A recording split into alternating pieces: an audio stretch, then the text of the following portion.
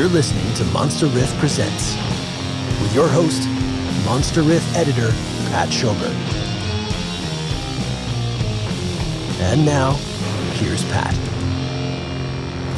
Hey everybody, welcome back to another episode of Monster Riff Presents. As always, I'm your host, Pat Schober, and with me today is special guest Joop Conrad. He is a journalist, he is a founder of the Stoner Hive, and a longtime contributor of our lovely Doom charts. Joop, welcome to the show. Great to have me, man.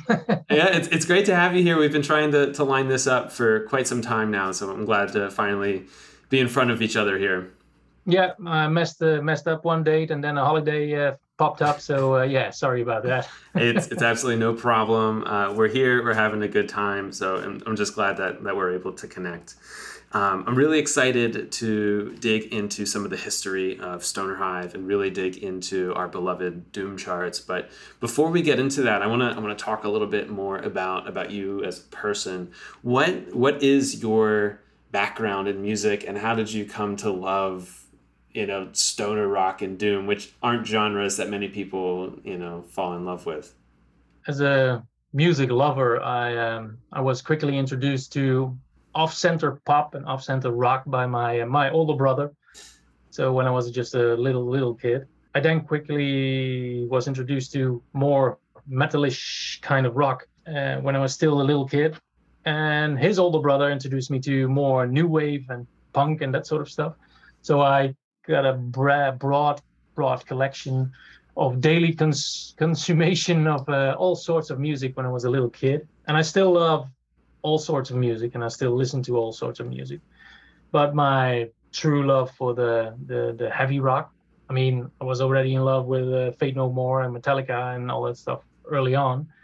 But the stoner and the doom came when I saw Queens of the Stone Age on the Werchter Festival in Belgium when they had just released their first album. I saw them in a little tent. Can vividly remember certain images, but not everything. But it awed me. It was something new for me. Would that have been like their self-titled album, or I think they originally did a split with Kaya, so that was their first full album? Yeah, no, I think it was their self-titled first album back around 98 or 99. Mm-hmm. I was already immediately hooked on what they brought to the table. At the same time, my love for another band started, called the band called Madrugada from Norway, which is a totally different kind of rock. Then, of course, 3 years later, that love for both bands was cemented by their gig at Werchter Festival again in Belgium, when they played Songs for the Deaf in full with Mark Lanegan as well as Dave Grohl on drums. Prior to that gig, the band that played before that was Madrugada, the other love of mine. It was 2002, and that was when my love for stoner rock definitely was chiseled in hammered into place, chiseled out. Yeah, exactly. What was it like seeing Queens for the first time on stage? Well, the first time was just awe-inspiring. I'm sure I had perhaps a bit too much to drink. Otherwise, I would have remembered more from that little gig they did. I remember it was extremely sweaty and extremely crowded, but that the crowd were all how much energy they had. It was all positive energy, even though it was extremely wild. And so it didn't just awe me. You could feel that the energy in the crowd was all like, whoa, this is something new. This is something amazing. They've managed to make something which sounds so low, so uplifting, and so high energy. And that was back in 98 or 99.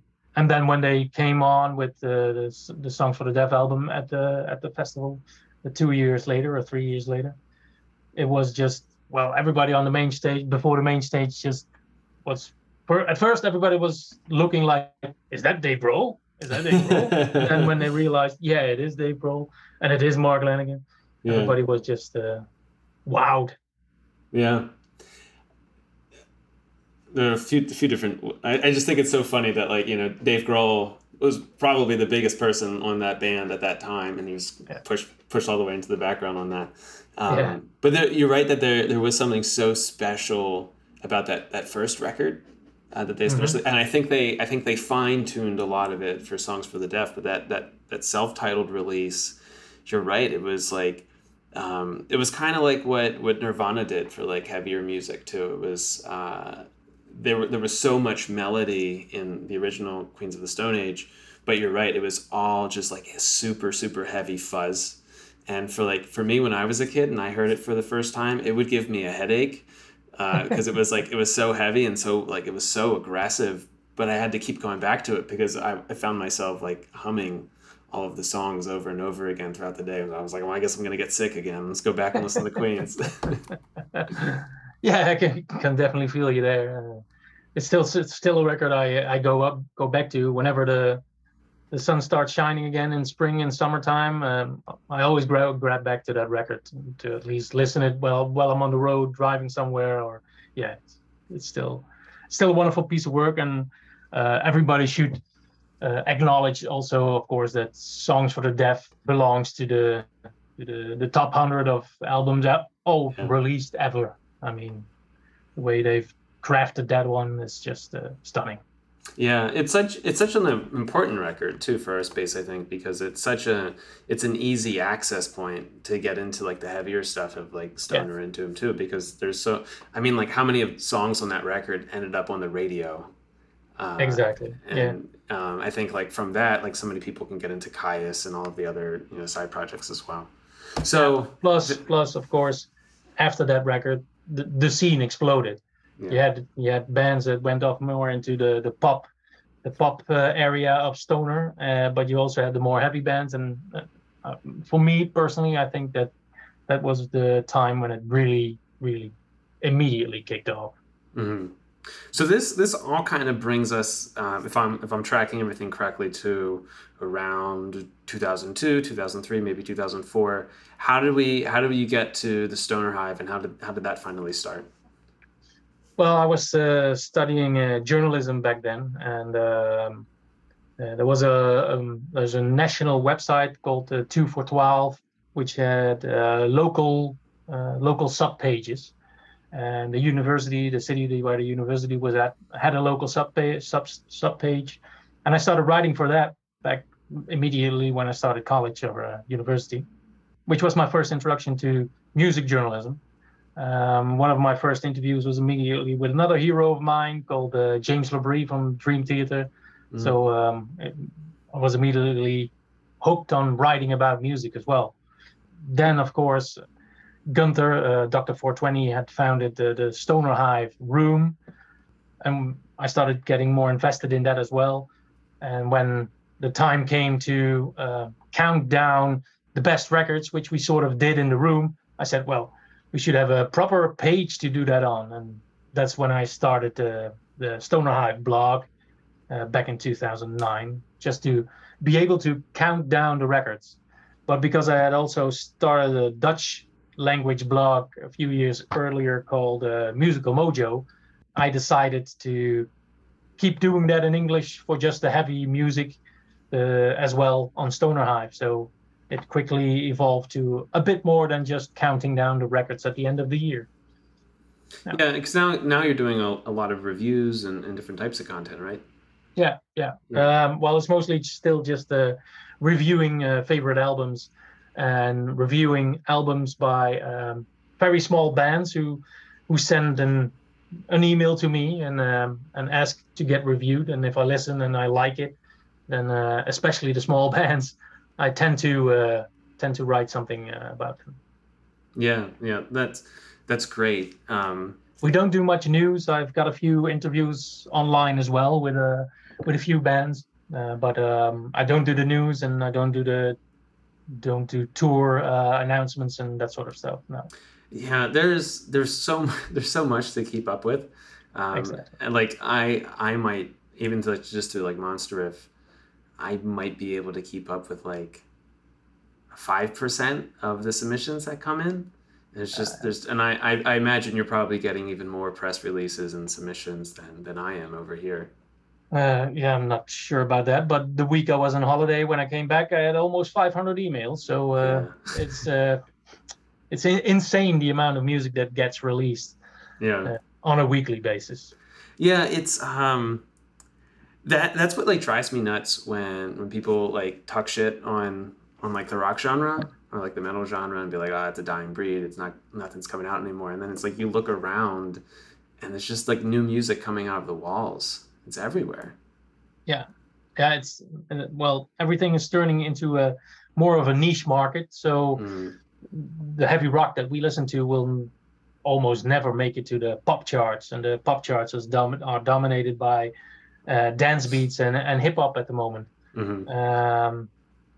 That's why people think rock is a dying genre, but the niche market is so huge, and every niche is still flowering and growing. That, well, you can get your industrial black metal blogs that write about nothing but industrial black metal, and they still have 10 great releases per month, if that tickles your fancy. And if you like jazz, fusion, psychedelic, hip hop, you can find blogs about that as well. It's insane the amount, and it's insane the quantity and the quality, to be honest. Yeah. I want to ask you something as a fellow writer, because my background in music was like pretty limited. Like I had like dicked around for years on the guitar, but I wasn't really good. I picked it up every now and then. I tried to jam as much as possible. And I started Monster Riff more as just like an SEO project, just to kind of work on some stuff outside of work.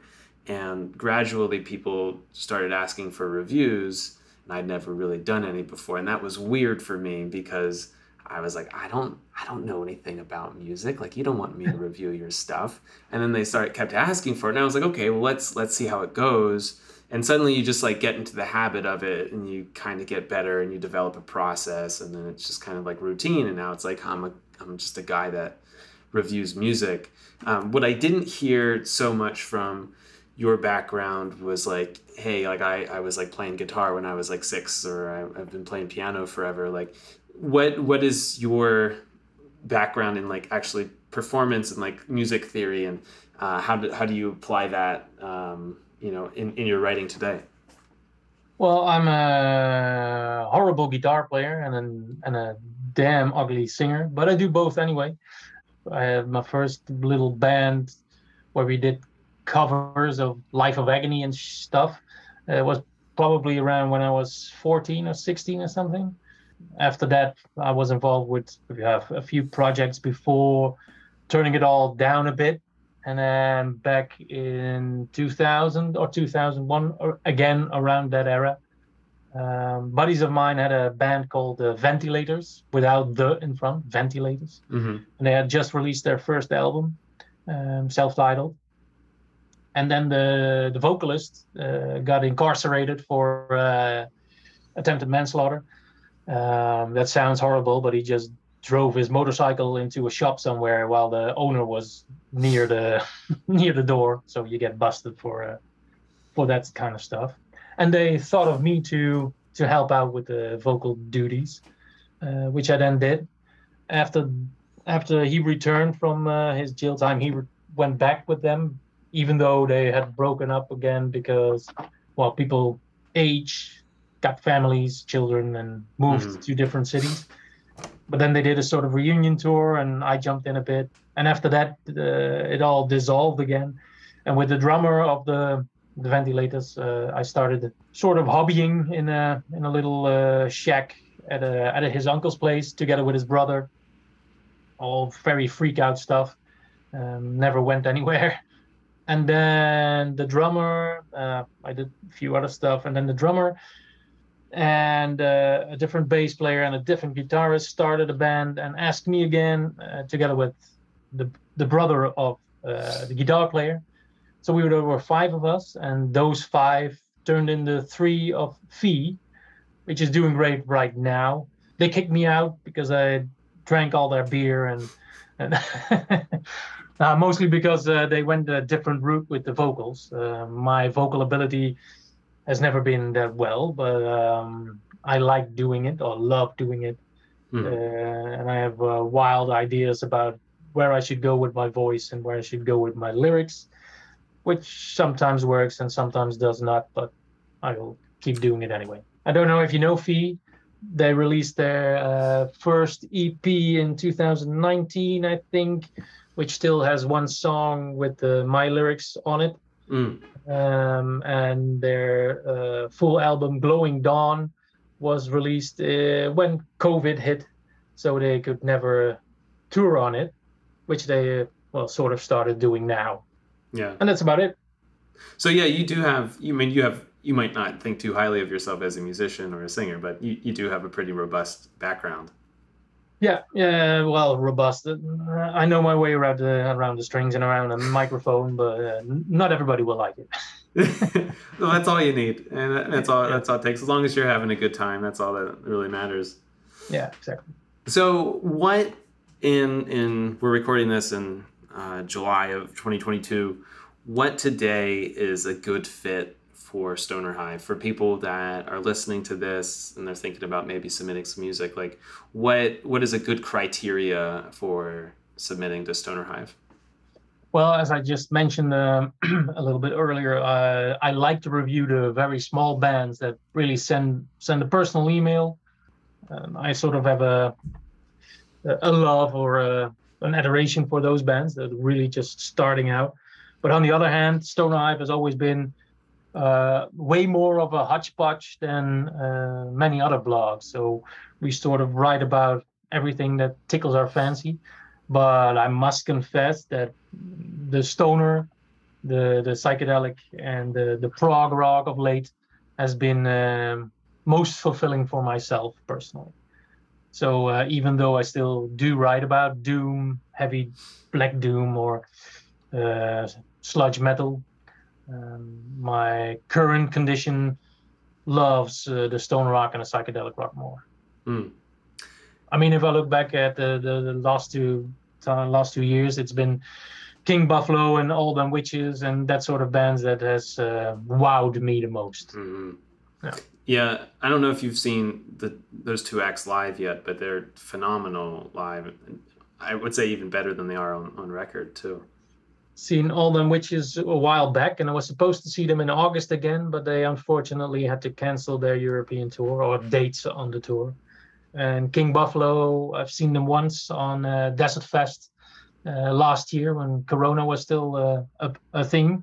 It was one festival that just happened, on a one-day festival, and King Buffalo played there, so I ran to Belgium to see King Buffalo. And together with the Duel, it was the only proper gig in the main hall that had its sound quality in working condition, because the main hall had definite problems with the quality and sound, unfortunately. That's unfortunate. Yeah. What's funny about that is I think that King Buffalo is like just one of the most consistent bands that I've seen live, and I've like the first time I saw them perform was in just like a bar out here in Pittsburgh. Like they were just shoved into the corner of the bar, but they're even in that space, which was designed architecturally to get drunk in and not to listen to music within. They sounded phenomenal, and I think they just do such a great job honing in their sound for each venue that they go to. I would like to think so. Yeah, I've only seen them once, but that was already awe-inspiring, as are their albums. It's amazing. I came in with Dead Planet, properly came in before I heard what was it, Longing for the Mountain, of course. But after Dead Planet, I fell in love with all they did, and the final two records are just stunning. So not to put you on the spot here, but you said lately, you've been in like the prog, psychedelic, stoner space. Who do you feel like you've listened to recently that you think is like flying under the radar that more people should know about or should maybe go pick up? In my opinion, of course, The Same River was featured on the Doom chart, but The Same River is a stunning album, a stunning band. They are so much in league with the sound of All Them Witches. That it would be a perfect fit for the Krak en Bach festival where All Them Witches should have played to get them in. At the same river, like I said, I've just been listening to The Grey Goo again with the 1934 43 album. That was such a neat album. I don't know if I've heard anything like that. No, exactly. It moves way more into Beefheart and Zappa territory than that we were used to with this kind of music, and it works great. And it's still a kind of weird album, but it's still, freak out psychedelic stuff. So yeah, I'm definitely loving it. Yeah. Sorry, I cut you off there. Keep going. You're on a roll. Well, the number one, of course, of the Doom charts, Sergeant Thunderhoof, has been on repeat here. The vinyl came in when I was on holiday, so I've been spinning the vinyl now as well. And it's a magnificent album, in my opinion, especially those first 3 songs, in my opinion, once again. They have such emotional depth and charge that you can just feel the build-up. And on that second album, of the second track, what's it called? The Devil's Daughter. At least I can feel when the chorus comes back for the last time. You can just feel how the energy in the crowd, in the live stage, the live crowd will go berserk, and they will all go dancing and jumping when that comes back. I'm sure of it. Yeah, I mean, I think we could do like a full episode on this Sceptered Veil. I agree with you 100%, especially on those first 3 tracks. When I did my review for Monster Riff, I even made a point of saying that, like, it took me forever to review that record specifically because I couldn't get through.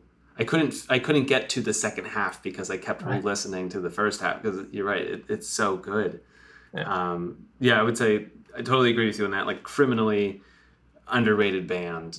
I was really happy to see them land at the top of the Doom charts because I thought they deserved it. Absolutely. Yeah, definitely. Yeah. And to dig a little deeper into that Grey Goo album that you talked about, like, to me, that sounded like I don't know, like Ween and like Oysterhead met and like wanted to play stoner rock together. It was a really, really unique approach, I guess, to the scene. Definitely. I immediately fell in love when the first time I listened to the opening track, Bicycle Days.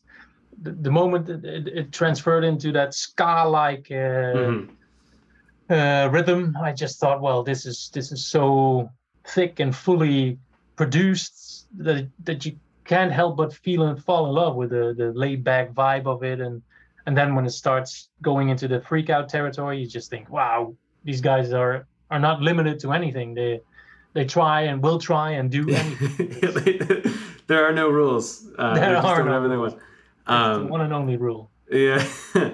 I do want to talk about Doom charts in a moment since we're here.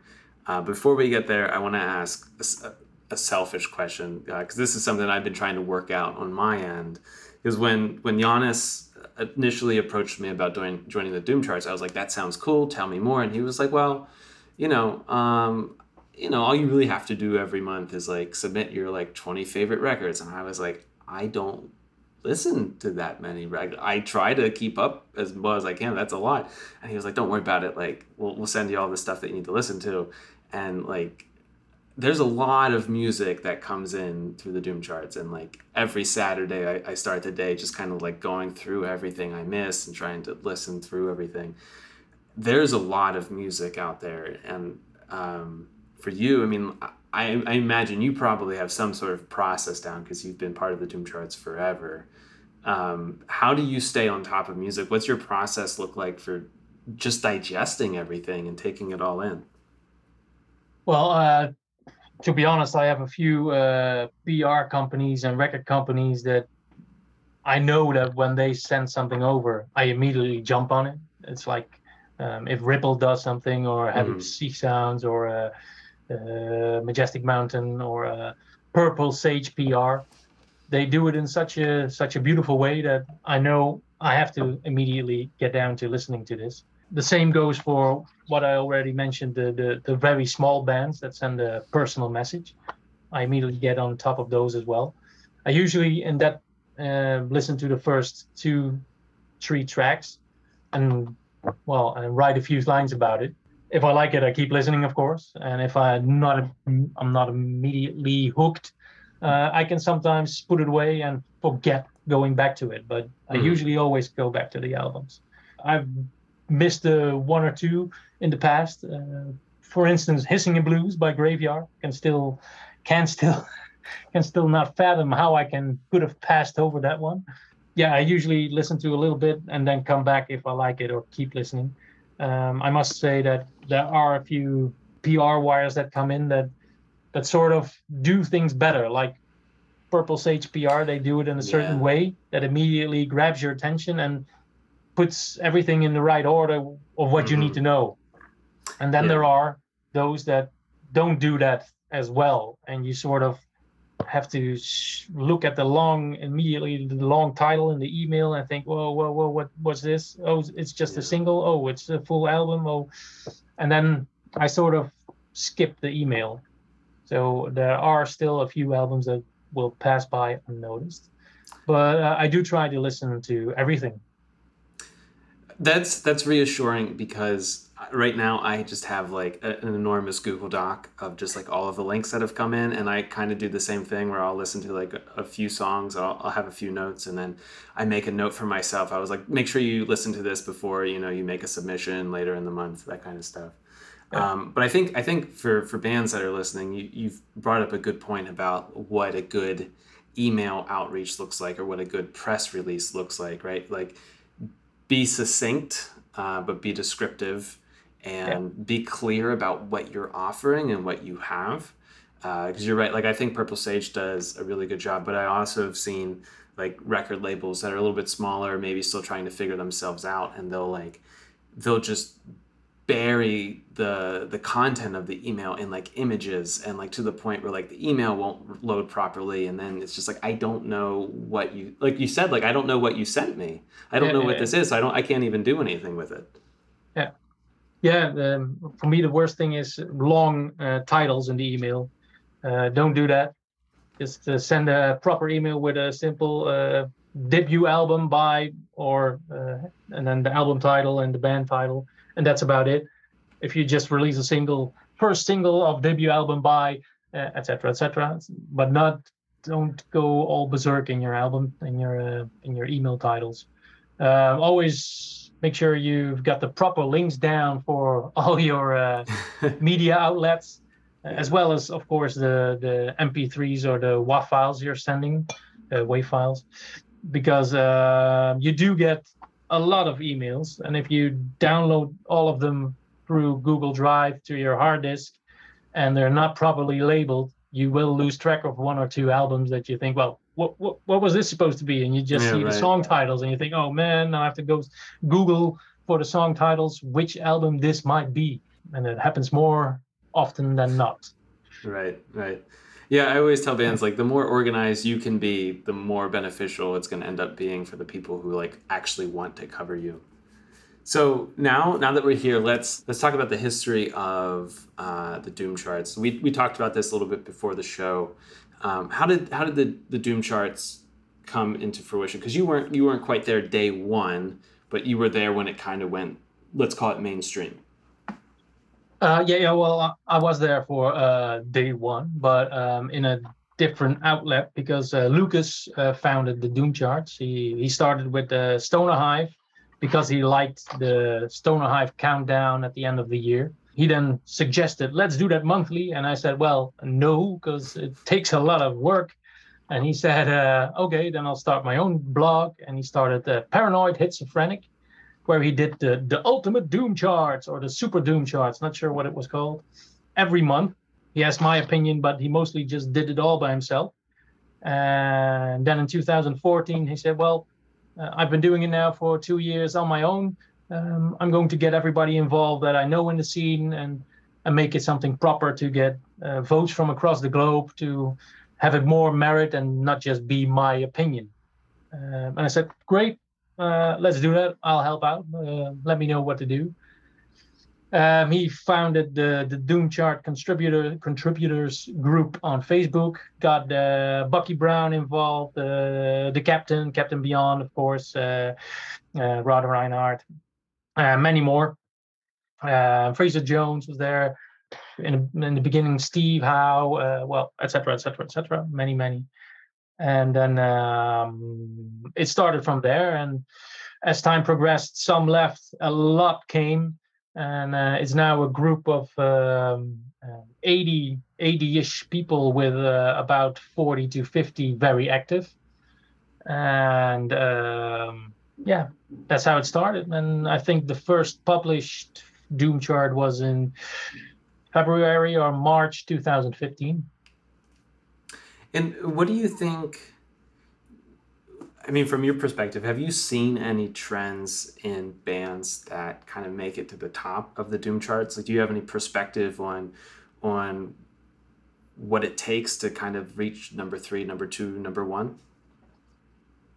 There is always, it seems that most of the time there's a psychedelic or prog touch to the albums. I've not seen that many extreme doom or extreme death or extreme black kind of albums make it. There have been a few that got nearly to number 1, I think, but in the early years it was even possible for bands to make it 2 times in a row, like Elder did a couple of times even. But nowadays so much great music is released. There are so many different voters from across the globe that vote for it that well, it's impossible to make it 2 times in a row. I do think that bands that have that psychedelic touch, that meandering, the hypnotizing, the atmospheric, have more chances of getting high up on the list than pure doom, even though it's called the Doom charts. Right. How much of that sort of like prog or psychedelic tendency going higher, how much of that tendency do you think is a result of the members and just the people that are on the Doom charts, or just like a result of those genres maybe being a little bit more expressive in certain ways? I don't even know if that's fair to say, and that's a debate that we could have because I have feelings on that. But do you think that's more a result of why do you think that is? Let's just simplify that. Why do you think that is? Well, both of the points you raised are very valid, because we of course have a group that votes, say 40 to 50 people, and of those 40 to 50, there are a limited amount that listen to the really dark and the really black and the really heavy doom. Most of the voters for those albums also listen to the psychedelic stuff. So they will have, of the 20 albums they send in, they will have 10 albums or 15 albums that are psychedelic and 5 that are really, really heavy black stuff. And then we have only 5 voters that mostly send black metal and industrial doom kind of albums in. So it's definitely the amount of voters from the dark side that makes a difference. On the other hand, I think most people will be drawn easier to the lighter side of the heavy genre across the globe and on the Doom charts as well. So I think it's fair is the wrong word, but it's logical that the really dark stuff doesn't get that much votes, because the variety of the other stuff is just a bit higher.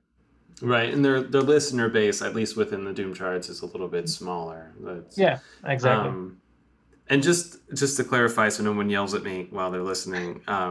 So, like, from my perspective, if you have like a prog rock album and you put it up next to like a Doom album, that Doom album exists within a certain space, and there is a very specific type of sound that comes out through the drums and through the bass and through the guitars, and a lot of that is heavy and aggressive, and is going to have more of those darker emotions. There's going to be a lot of depression and anger and maybe anxiety.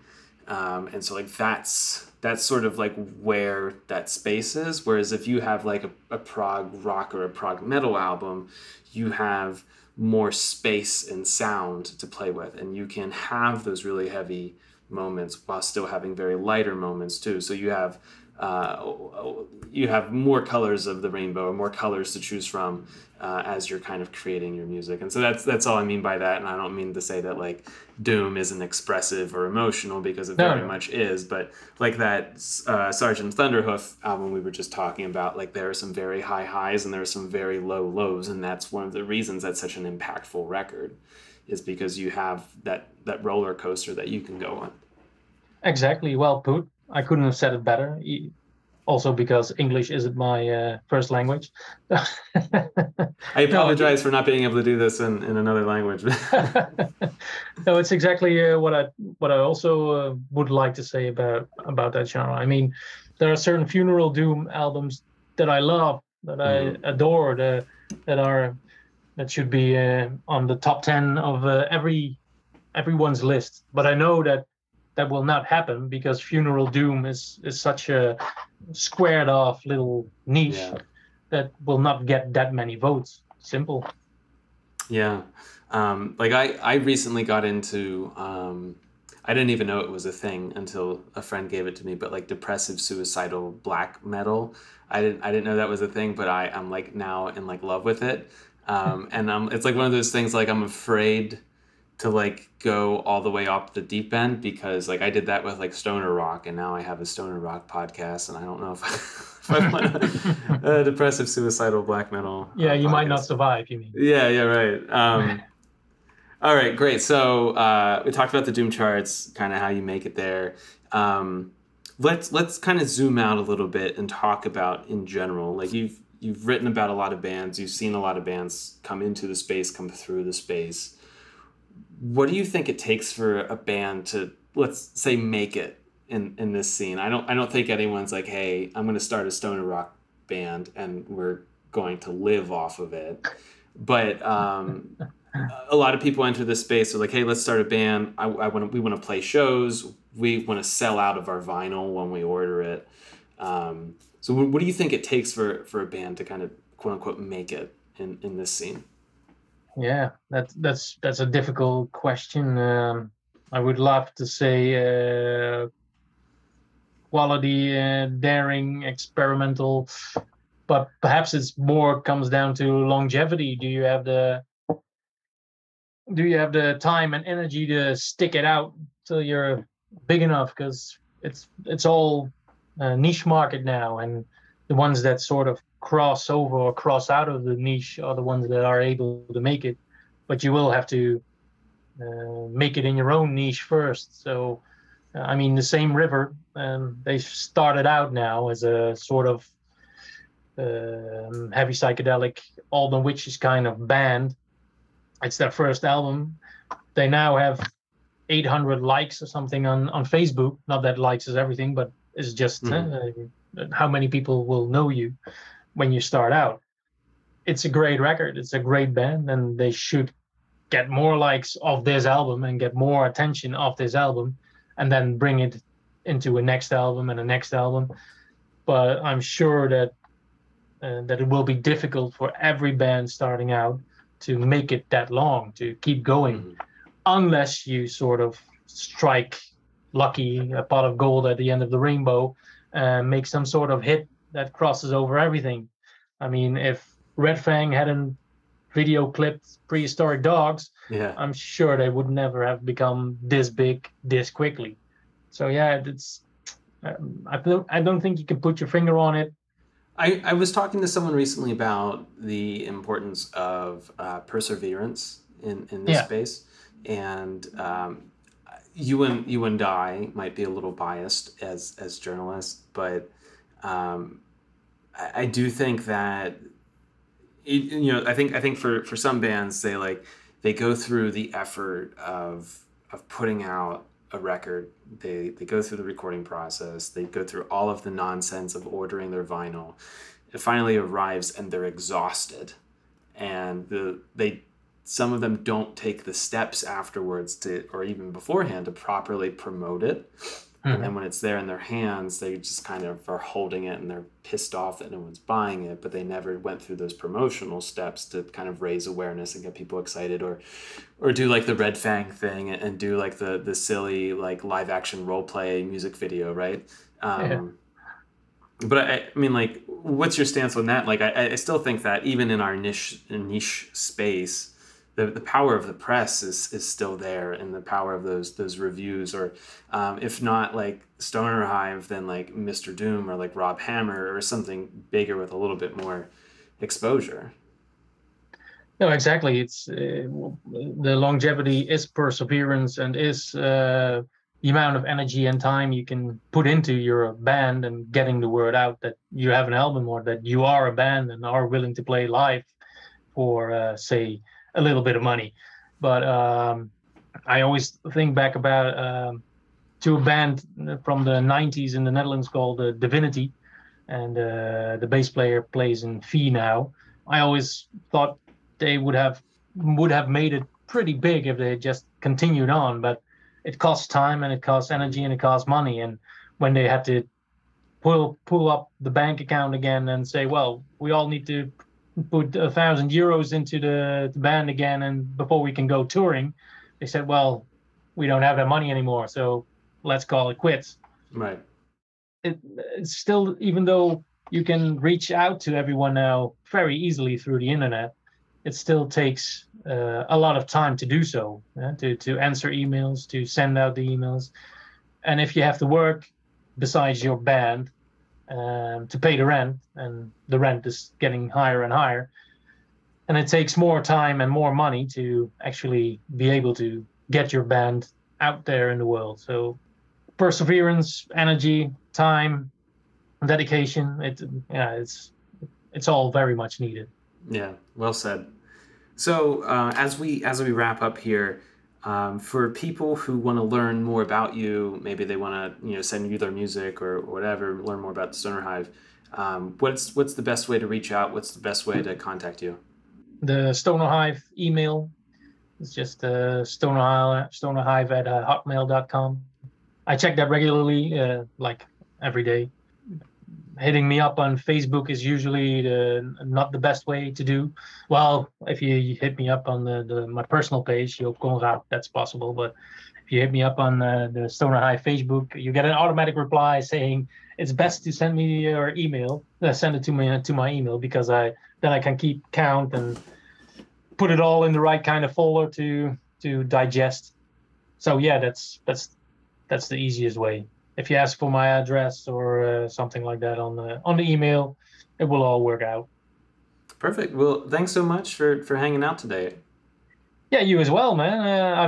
I just read your show review on Consequence. Well done. Thank you. Yeah. I was tickled when they reached out and asked me to do that. I hadn't like written for like a bigger publication like that before, so that was a nice little treat. Definitely. And free tickets to Roger Waters is never a bad deal. It's never a bad deal, right? So let me ask you a return question. When did you actually start with the Monster Riff? I started Monster Riff in September of 2019, something like that, like late September. I had like sort of like a soft launch, and then I had like a more real launch. I had a lot of issues getting the logo done, and because I didn't have like a proper logo, I kind of held off from like doing anything on like social media, and it was really just kind of like organic through Google, and then once I had any sort of branding done, and it took like maybe like a full year, right? Because I kept getting kind of, artists would come, they would say they'd do it, and then they wouldn't, and then okay, let's start over. It was probably like a full year. So like I think it got a lot more serious in late 2020, I would say. Right. Yeah. Yeah, the site looks cool. So well done. Thank you. I appreciate that. Well, thanks so much for being on the show, and I will catch up with you soon.